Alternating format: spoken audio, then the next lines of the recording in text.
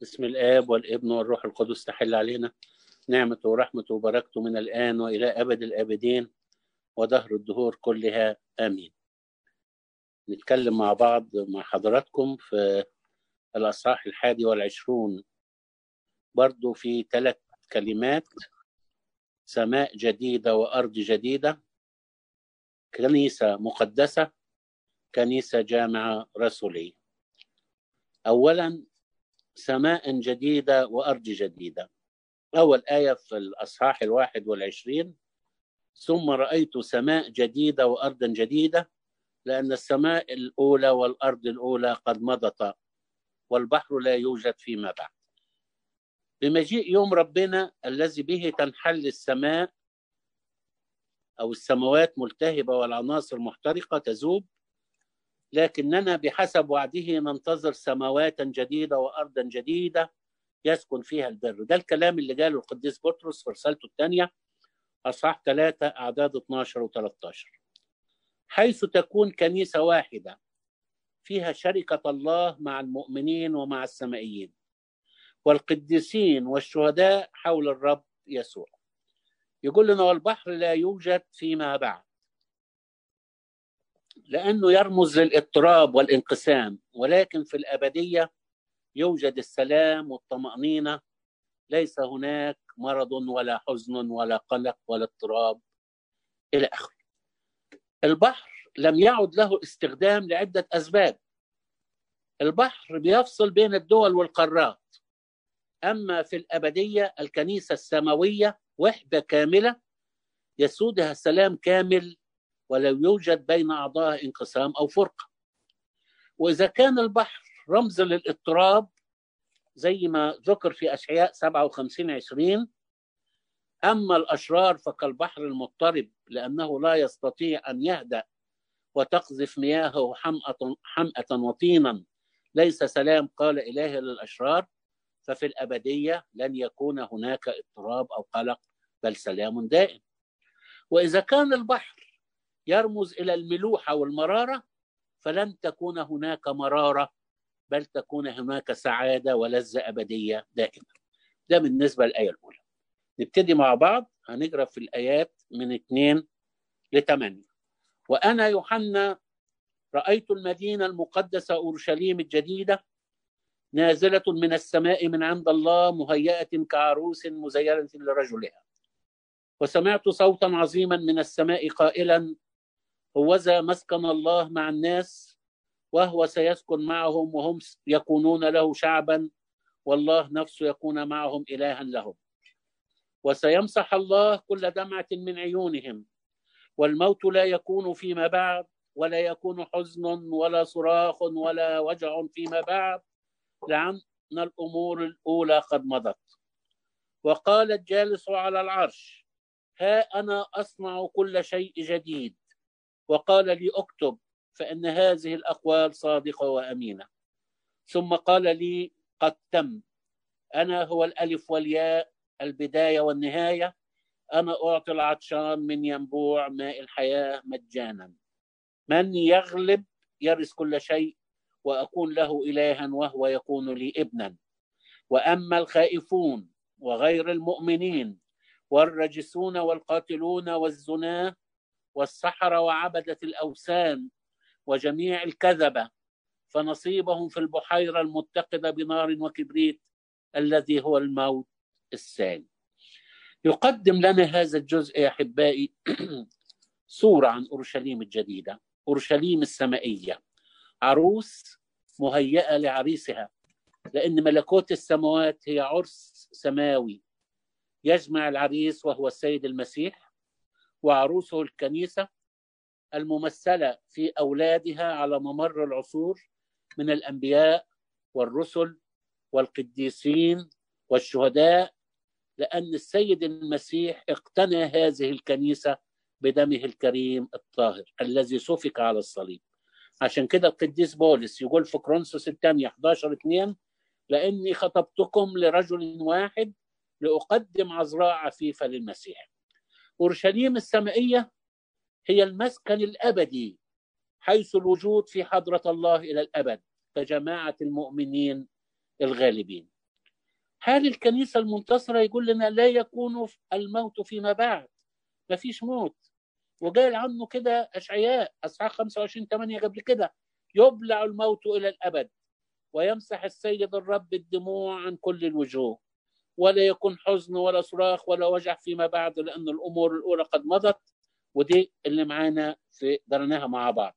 سيمسح الله كل دمعة من عيونهم. العلامة ترتليان يعلق على الجزء ده ويقول إن الله يمسح كل دمعة سكبتها العيون قبلا ما لم تمسحها الرأفات.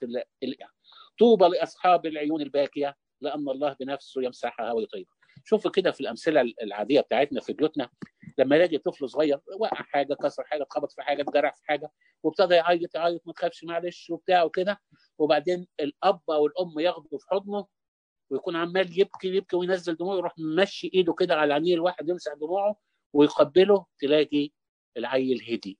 ده اللي يحصل مع كل المؤمنون. الدموع اللي لها أثر في النفس ستمسح في الأبدية بإيد رب المجد يسوع، تمسحها الرأفات الإلهية لتنتهي إلى غير رجعة. ويقول لنا بعد كده: ها أنا أصنع كل شيء جديدا. في العالم الآخر لا نجد ما تسأمه النفس. الناس يقول لك طب هنقعد ايه نسبح هنزهد. لا، مش هنزهد ولا نمل من شيء، إذ ليس فيها شيء يعتق ويشيخ، بل نجد كل شيء جديد. يقولوا الآباء لما هنبقى ماثلين أمام الله الذي لا تشبع النفس من اشتهائه، وقال كده القديس غرغوريوس النيسوس أن رؤية الله لا تشبع النفس من اشتهائه، وهذا يتم إلى الأبد، والنفس ذاهبة من بدء إلى بدء ببداءات لا تنتهي. كلما تأمل الإنسان الله رآه وكأنه لأول مرة يراه جديدا في نظره، فيزداد شوقا إلى السجود إليه والنظر إليه، ويستمر هكذا بلا نهاية. عارفين لما الواحد يشوف صورة والصورة دي متكررة ومجددة، يقلب ده يشوف صورة جديدة، صورة جديدة، يمسك ألبوم صور يفضل يقلب يقلب يقلب، الشخص هو لكن الصور مناظرها جديدة مختلفة، ما يشبعش من كده. ده مع فارق التشبيه طبعا. دي اللي هنكون فيها في الأبدية. وبعدين يقول: اكتب فإن هذه الأقوال صادقة وأمينة. أي أمور حقيقية وأمينة سوف تحدث في وقتها المحدد، لأن الذي قالها هو الألف والياء، البداية والنهاية، فهو خالق الخليقة ومبدع.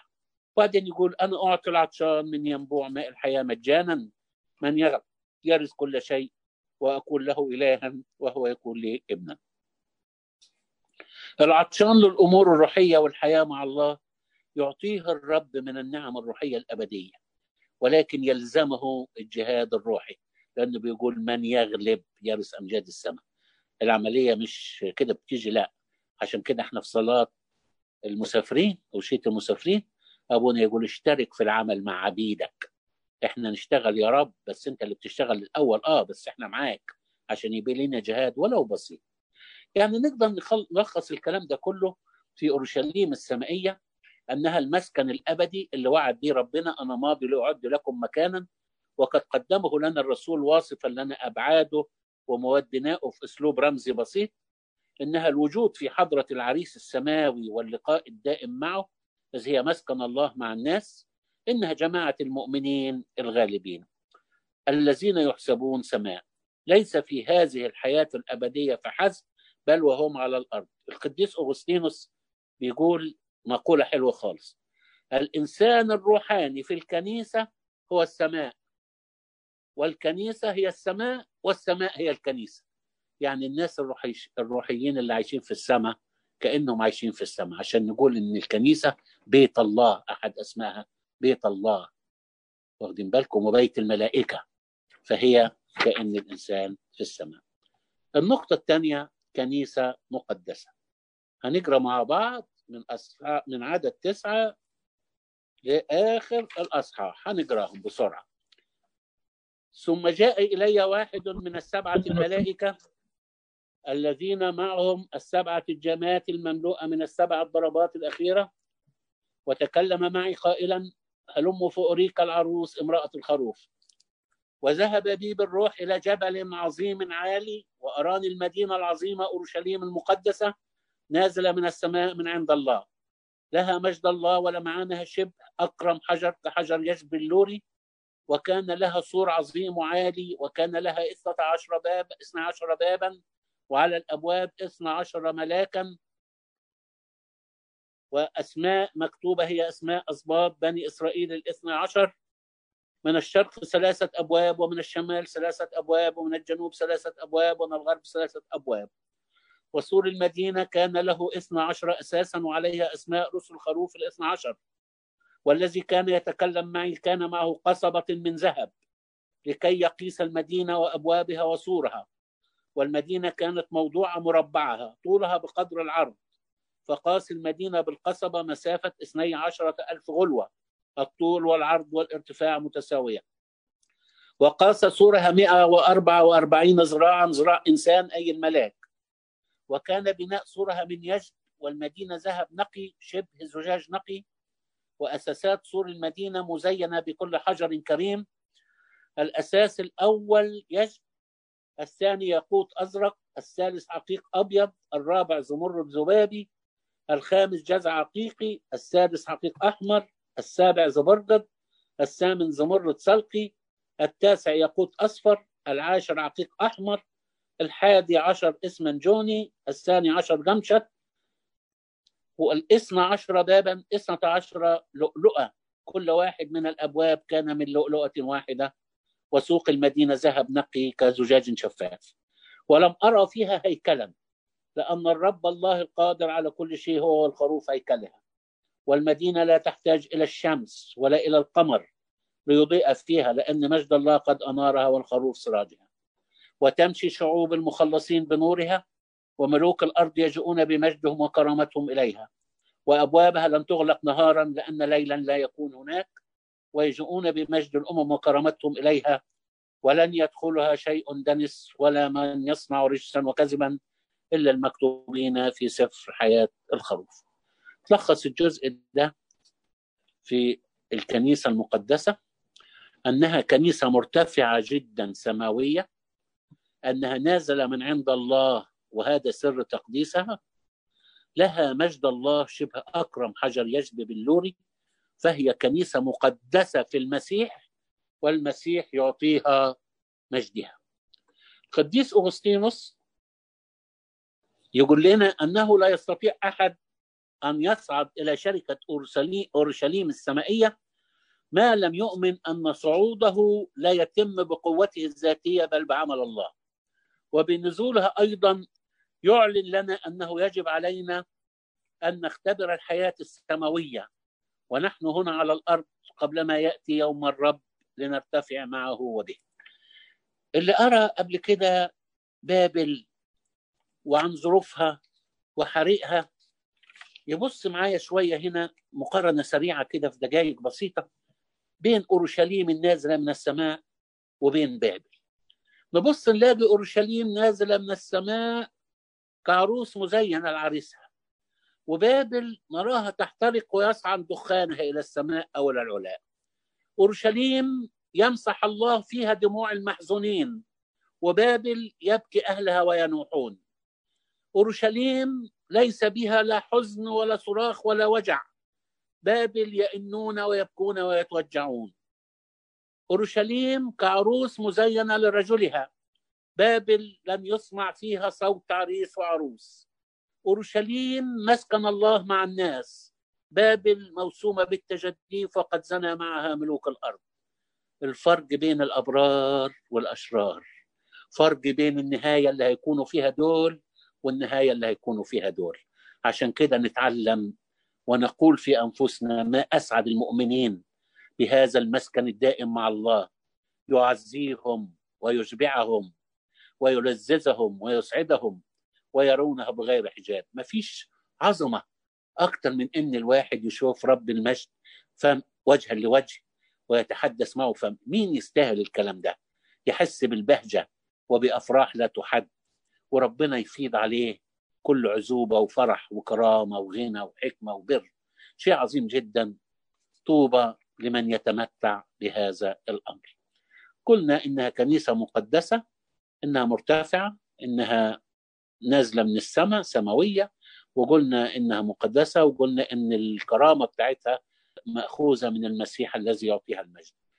الجزء الثالث أو الفكرة الثالثة كنيسة جامعة رسولية، يقول لنا لها سور عظيم وعالي، الله هو حصن الكنيسة وملجأها، لها 12 باب وعلى الأبواب 12 ملاك، وأسماء مكتوبة هي أسماء أسباط بني إسرائيل 12، والأحجار الكريمة الأساسات مكتوب عليها رسل الخروف. يعني الكنيسة تشير إلى أنها كنيسة رسولية مبنية على أساس الرسل والآباء والأنبياء، وأيضا لها 12 باب، 3 من كل جهة، يعني مفتوحة لكل من يؤمن بالله. في وقتنا الحاضر كل الذي يؤمن بالمسيح لما كان في السماء، أما بعد الأبدية الموضوع خلاص. قياس المدينة المقدسة يقول لنا لأن أبناء الملكوت معروفين لدى الله، ويقول لنا وحدة القياس اللي كان ماسكها قصبة من ذهب، أي مقياس سماوي، لأن الأمور الروحية لا تقاس إلا بما هو روحي سماوي. المدينة مربعة ومتساوية الأضلاع، تشير إلى الأناجيل الأربعة التي ترتفع بالمؤمنين تجاه السماء حيث فرح القديسين. والسور 144 ذراع إنسان أي الملاك، يشير زي ما قلنا للكنيسة الجامعة، 12 سبط بني إسرائيل و12 رسول عهد جديد أو تلميذ، 12 في 12 144، اللي هي اندماج كنيسة العهد القديم وكنيسة العهد الجديد. قياسها 12,000 غلوة، يشير إلى أبناء الملكوت. 3 في 4 في 1000. 3 كل الذين يؤمنون بالإله الواحد المثلث الأقانيم. رقم 3 رمز للثالوث القدوس، واللي بيؤمن بالإله الواحد المثلث الأقانيم في 4 جهات الأرض، الشمال والجنوب والشرق والغرب، يبقى 3 في 4 ب 12، و1000 رمز للسماء، يبقى 3 في 4 في 1000 يطلعوا ال 12,000، بمعنى أن الموجودين فيها هم أبناء الملكوت. السور برضو بيجمع شمل الكنيسة الجامعة في وحدة كاملة. القديس أغسطينوس بيقول عبارة حلوة: طوبى للذي يسكن في هذه المدينة التي لا يخرج منها صديق ولا يقتحمها عدو. الأسوار مصورة بحفظ الله ورعايته، والأحجار الكريمة زي ما هي بتشير إلى رسل المسيح لأنها كنيسة رسولية، تشير أيضا إلى الفضائل الإلهية. والأبواب 12 لؤلؤة، والرب يسوع المسيح هو اللؤلؤة الكثيرة الثمن التي كان يبحث عنها التاجر، فلما وجدها باع كل ما له واشتراها، لأنه هو الباب الوحيد للدخول للسماء. بيقول أنا هو الباب، إن دخل بي أحد يخلص ويدخل ويخرج ويجد مرعى. يوحنا 10:9. سوق المدينة من ذهب هو مكان التجمع، يشير إلى جماعة القديسين الموجودين في الأبدية، كلهم أنقياء، لا يوجد بينهم إنسان غير نقي أو غير قديس. الإضاءة شمس البر، الرب يسوع المسيح هو اللي بينورها وهو اللي بيضيء عليها. مجد أورشليم السماوية لن يدخلها شيء دنس ولا من يصنع رجسا وكذبا إلا المكتوبين في سفر حياة الحمل. فالمدينة مقدسة لا يدخلها إلا المفديين بدم المسيح. ننتقل بسرعة، معلش عشان أنا طولت عليكم ومتضايق إن أنا عطلتكم كتير. الأصحاح 22 برضو هاخده في اختصار في كلمات بسيطة، نقرأ مع بعض. وأراني نهرا صافيا من ماء حياة لامعا كبلور خارجا من عرش الله والخروف، في وسط سوقه وعلى النهر من هنا ومن هناك شجرة حياة تصنع 12 ثمرة، وتعطي كل شهر ثمرها، وورق الشجر لشفاء الأمم. يقول العلامة ترتليان أنه لا يمكننا تفسير هذا النص تفسير حرفي، ففي الحياة الأبدية لا توجد أنهار ولا ساحات ولا أشجار، وتظهر رمزية هذه الأوصاف في الحديث عن شجرة الحياة. هنا بيقول أنها قائمة في وسط ساحة المدينة، وفي نفس الوقت بيقول إنها بذاتها قائمة على شاطئ النهر من الجانبين. كيف ده يكون الكلام ده لو كان ذلك بتفسير حرفي؟ فإذا التفسير لازم يكون رمزي، ما ينفعش تفسير حرفي. لو اتكلمنا الأول عن نهر الحياة، نهرا صافيا، العلامة ترتليان يقول إن النهر ده هو شخص السيد المسيح الذي يروي كل نفس، وهو بنفسه الحمل الذي فدانا، وهو في نفس الوقت شجرة الحياة الذي يشبع أولاده. إنه كل شيء بالنسبة للمخلصين. المسيح الكل في الكل، الألف والياء، البداية والنهاية، كل حاجة. أما القديس أمبروسيوس يرى أن الروح القدس الذي لا يشرب منه إلا الذي يؤمن بالسيد المسيح القائل: إن عطش أحد فليقبل إلي ويشرب، من آمن بي تجري من بطني أنهار ماء حي. قال هذا عن الروح القدس الذي كان المؤمنين به مزمعين أن يقبلوه، لأن الروح القدس لم يكن قد أعطي بعد، لأن يسوع لم يكن قد مجد بعد. يعني عندنا هنا أمرين: سواء النهر ده هو المسيح أقنوم الآب، سواء هو الروح القدس أقنوم الروح القدس. في جميع الأحوال النهر هو الله الذي يروي الجميع. أيضا النهر قد يكون إشارة إلى فيض نعم الله المبهجة في الأبدية، اللي في حقيقة هذه النعم ليست خارجة عنه بل يعطينا ذاته.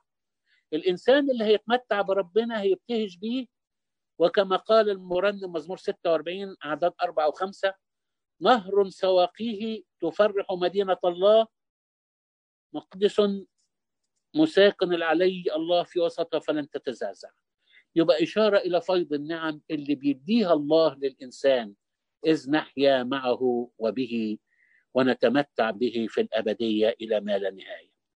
يشير أيضا إلى السلام الأبدي التي ننعم به في أورشليم، إذ قيل: لأنه هكذا قال الرب، ها أنا ذا أدير عليها سلاما كنهر، ومجد الأمم كسيل جارف، فترضعون وعلى الأيدي تحملون وعلى الركبتين تدللون، كإنسان تعزيه أمه هكذا أعزيكم أنا، وفي أورشليم تعزون، فترون وتفرح قلوبكم، وتظهر عظامكم كالعشب، وتعرف يد الرب عند عبيده ويحنق على أعدائه.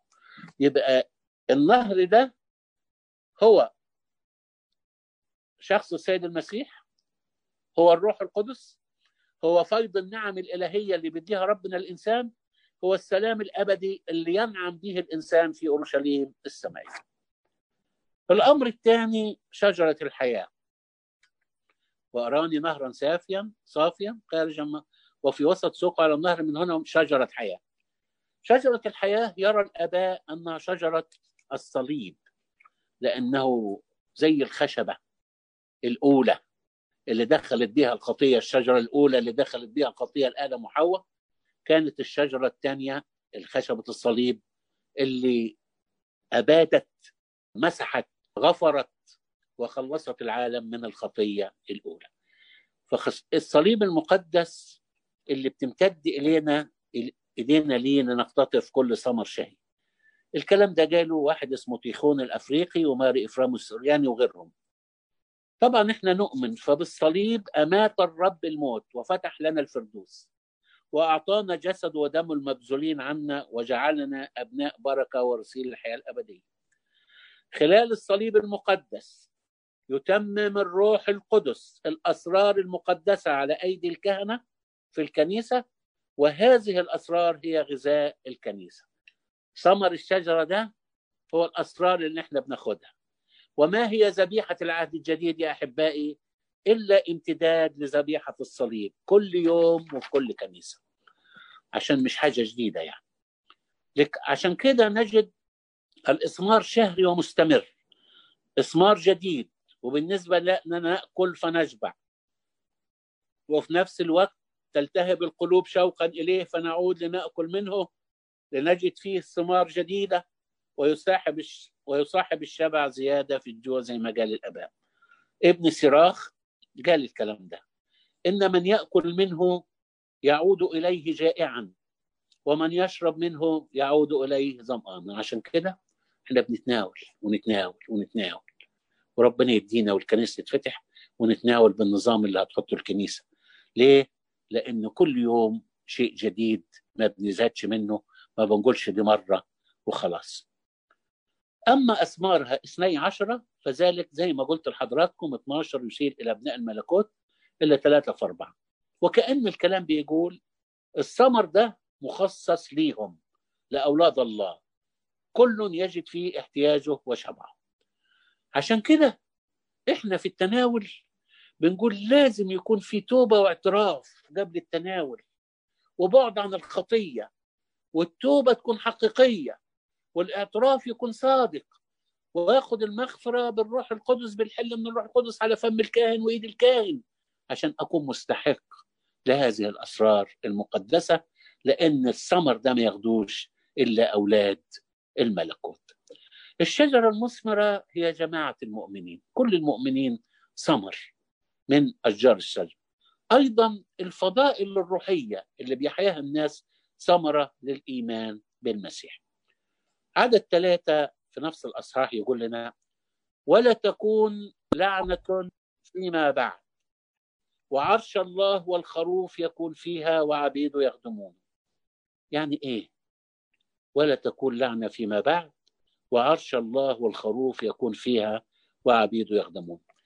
بعد أن أخطأ آدم حملت البشرية اللعنة كإحدى عقوبات الخطية، لكن في الأبدية مش هتكون هناك لعنة، لأنه لا تكون هناك خطية، وما دمت ما فيش خطية يبقى ما فيش لعنة. عبيده يخدمونه في طاعة وحب بتسبيح وتمجيد، يعني غير الخدمة بتاعة الفكر البشري، هيبقى تسبيح مستمر وتمجيد مستمر، وما فيش زهد وما فيش يأس من هذه الخدمة. يقول عرش الله والخروف يكون فيها. عرش الله حيث يقيم الله بمجد لاهوته، والخروف تعني الصورة التي تجلى بها في ملء الزمان على أرضنا. يعني هنشوف المسيح بالجسد اللي صعد به بجراحاته موجود في السماء، هنتمتع بهذه الرؤية اللي احنا حاليا مش شايفينها، هتبقى موجودة في السماء. وعدد 4 يقول لنا وهم سينظرون وجهه واسمه على جباههم، ولا يكون ليل هناك ولا يحتاجون إلى سراج أو نور شمس، لأن الرب الإله ينير عليهم وهم سيملكون إلى أبد الآبدين. هو طبعا شمس البر. ثم قال لي هذه الأقوال أمينة وصادقة، والرب إله الأنبياء القديسين أرسل ملاكه ليري عبيده ما ينبغي أن يكون سريعا. ها أنا آتي سريعا، طوبى لمن يحفظ أقوال نبوة هذا الكتاب. إنه تحذير لينا إنه ما نضيعش وقتنا، وإنما الإيمان نقبل النبوة ونحفظ أقوالها ونسهر منتظرين مجيئه. عشان كده إحنا في كل ليلة في صلاة نص الليل بنطلب ونصلي من أجل هذا الأمر. كلمة ها أنا آتي سريعا دعوة للسهر والاستعداد لمجيء الرب. وطوبى لمن يحفظ أقوال نبوة الكتاب، يعني طوبى لمن يستعد للمجيء الثاني ويحفظ أقوال الله ووصاياه. كل شيء للمؤمنين. عشان كده في آخر صلاة نص الليل الخدمة الأولى في القطعة الأولى نقول إيه؟ طوبى للعبد الذي يجده مستيقظا، أما الذي نقول طبعا قبليها هوذا العريس يأتي في نصف الليل، طوبى للعبد الذي يجده مستيقظا، أما الذي يجده متغافلا فإنه غير مستحق المضي معه، فانظري يا نفسي لئلا تفقدي نوما فتلقي خارج الملكوت، بل اسهري واصرخي قائلة قدوس قدوس قدوس أنت يا الله من أجل والدة الله ارحمنا. دي القطعة الأولى في الخدمة الأولى. القطعة الثانية يقول ايه؟ فانظري يا نفسي لا تنعسي لئلا تقفي خارجا قارعة مثل الخمس العذارى الجاهلات، بل اسهري متضرعة لكي تلتقي المسيح الرب بدهن دسم وينعم عليك بعرسه الإله. إذن هنا دعوة عشان نبقى مستعدين وغير متكاسلين وغير متغافلين وغير مؤجلين. اليوم يوم خلاص والوقت وقت مقبول. اليوم إن سمعتم صوته فلا تقسوا قلوبكم. يا ريت النهارده أقدم توبة. أنا مش ضامن عمري، سمعته كتير ومش بخوفكم. ياما ناس كانت معانا الأسبوع اللي فات مش موجودة معانا النهارده، وربما كانت ناس معانا امبارح مش موجودة النهارده، ويمكن كانت معانا من 3-4 ساعات مش موجودة دلوقتي. عشان كده ما فيش وقت للتأجيل. ها أنا آتي سريعا، ما حدش يأجل. نكمل من عدد 8 عشان الوقت في حضراتكم ونختصر. وأنا يوحنا الذي كان ينظر ويسمع هذا، وحين سمعت نظرت، قررت لأسجد أمام رجلي الملاك الذي كان يريني هذا. فقال لي انظر لا تفعل، لأني عبد معك ومع أخوتك الأنبياء والذين يحفظون أقوال هذا الكتاب، اسجد لله. وقال لي لا تختم على أقوال نبوة هذا الكتاب، لأن الوقت قريب. من يظلم فليظلم بعد، ومن هو نجس فليتنجس بعد، ومن هو بار فليتبرر بعد، ومن هو مقدس فليتقدس بعد. وها أنا آتي سريعا وأجرتي معي لأجازي كل واحد كما يكون عمله. أنا الألف والياء، البداية والنهاية، الأول والآخر. طوبى للذين يصنعون وصاياه لكي يكون سلطانهم على شجرة الحياة ويدخلون من الأبواب إلى المدينة. لأنه خارجا الكلاب والسحرة والزناة والقتلة وعبدة الأوثان وكل من يحب ويصنع كذبا. آية 11 يقول من يظلم فليظلم بعد، ومن هو نجس فليتنجس بعد، ومن هو بار فليتبرر بعد، ومن هو مقدس فليتقدس بعد. إيه معنى الكلام ده؟ يخبرنا أن كل إنسان يفعل ما يشاء بكامل حريته إلى أن يأتي يوم الرب العظيم. القديس مكاريوس الكبير قال إن ما يقتنيه الإنسان ها هنا يبقى معه إلى الأبد في صورة أتم وأكمل. فمن يزرع فسادا يرتمي حيث يوجد رئيس الفساد، ومن يجاهد في البر يجد نصيبه في الرب برنا، إذ يجد عندئذ لذة فيه. فما يزرعه الإنسان إياه يحصد.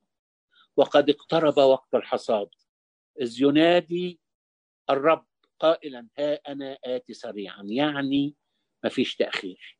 طبعا الكلام الواضح أنا الألف والياء، طوبى الذين يصنعون، يعني دول الناس اللي هينفذوا الوصايا يدخلوا إلى الفرح الأبدي. كلام واضح هنا. بس في آية 15 لأن خارجا الكلاب، هو هيكون في حيوانات في السماء والسحرة والزناء؟ لا، الكلاب مقصود بهم المضطهدين للمؤمنين، الذين يهيجون الدنيا بنباحهم وإصرارهم للحكام والولاة ضد المؤمنين، والذين يمزقون أجسادهم بسياط التعذيب وينهشون أعراضهم بالافتراءات الكاذبة ويحاولوا الفك بيهم. ودول أشار ليهم دول يمكن القديس بولس في فيليبي 3:2 يقول انظروا الكلاب، انظروا فعلة الشر، انظروا القطع. فليس الكلاب بالمعنى الحرفي اللي هو كلاب الحيوانات يعني. نكمل. أنا يسوع أرسلت ملاكي لأشهد لكم بهذه الأمور عن الكنائس. أنا أصل وذرية داود كوكب الصبح المنير. والروح والعروس يقولان تعالى، ومن يسمع فليقل تعالى، ومن يعطش فليأتي، ومن يرد فليأخذ ماء حياة مجانا. لأني أشهد لكل من يسمع أقوال نبوة هذا الكتاب، إن كان أحد يزيد على هذا يزيد الله عليه الضربات المكتوبة في هذا الكتاب، وإن كان أحد يحذف من أقوال كتاب هذه النبوة يحذف الله نصيبه من سفر الحياة ومن المدينة المقدسة ومن المكتوب في هذا الكتاب.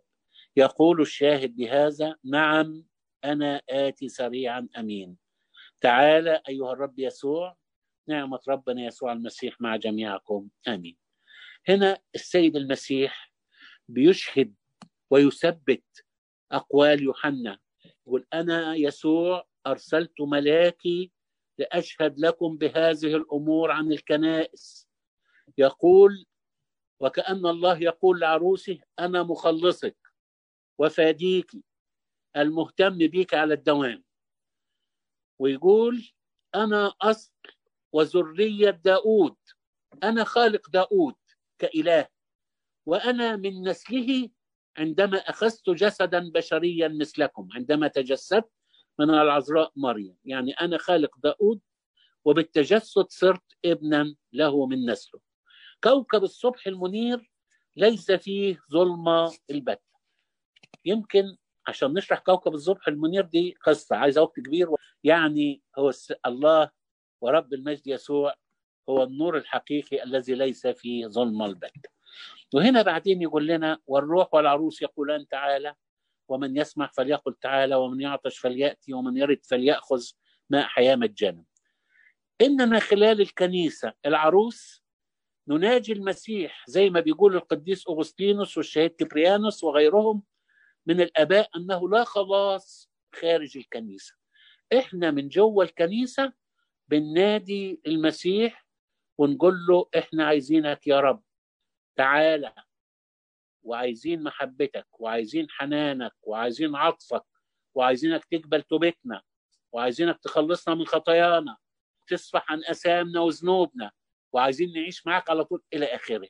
فإحنا بننادي من داخل الكنيسة لأنه لا خلاص خارج الكنيسة. وبعدين يقول ومن يرد فليأخذ ماء حياة مجانا. إزاي أكون في شركة مع ربنا؟ تكون بالروح اللي داخل الكنيسة زي ما قلنا كلنا مشتركين، تكون بسماع صوت الرب في عظاته، في كتابه المقدس، في كتب الروحية، فأشتهي مجيئه. أقول له أنا جاهز يا رب. مين فينا يقدر يقول دي؟ صعبة صدقوني، مش سهل على أي إنسان. طبعا في قديسين يقدر يقولوها، لكن إحنا هنقدر نقولها؟ يا ريت نراجع نفسنا. أقدر أقول له يا رب أنا جاهز متى تجيني عشان أنا عارف هبقى معاك؟ مش عارف، صعبة. وبالعطش إليه فنذهب أي نقترب إليه بالصلاة والسلوك في وصاياه.